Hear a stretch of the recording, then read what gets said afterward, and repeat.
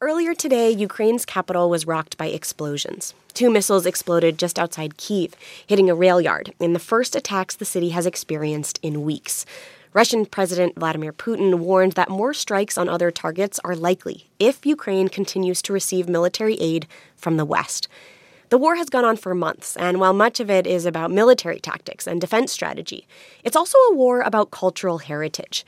As Russian troops amassed on the border with Ukraine last year, Putin gave a lengthy speech about Russia's, quote, common heritage with Ukraine. In it, he claimed that Ukrainian and Russian are essentially the same language, distinguished only by European powers to undermine the Russian Empire. But a trip to the National Opera House in Ukraine reveals a more nuanced history of competing empires, censorship, and survival. From Kyiv, NPR's Yulian Haida reports. For almost 3 months, this grand opera hall sat silent. Only the sounds of distant rocket fire and air raid sirens could be heard at times. But today, the Kyiv Opera Company is back, and they're doing it with a Ukrainian opera.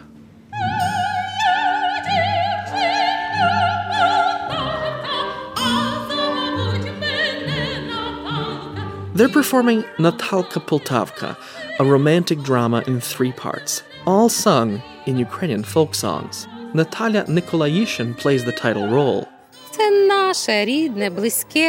This is our music. It's very close to us, she tells me. But when the composer Mykola Lysenko wrote this opera almost a century and a half ago, Ukrainian music had a much harder time getting its due on stage. The opera's archivist, Larisa Tarasenko, says that the history is bloody and it's complicated. Just 4 years before Russian imperial authorities built this opera, they banned the publication of Ukrainian-language books and music, Tarasenko says. Mykola Lysenko, the composer, refused to translate some of his works into Russian, meaning that they wouldn't get performed on imperial stages. The Kyiv Opera, after all, was only the 3rd opera house in the empire after Moscow and St. Petersburg. It was built for Russian aristocracy to enjoy imperial arts. Even Lysenko's Russian contemporary, Pyotr Tchaikovsky, encouraged him to get over his hang-ups on language.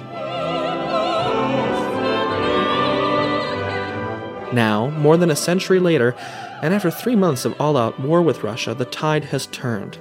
The artists at the Kyiv Opera have sworn off Russian music.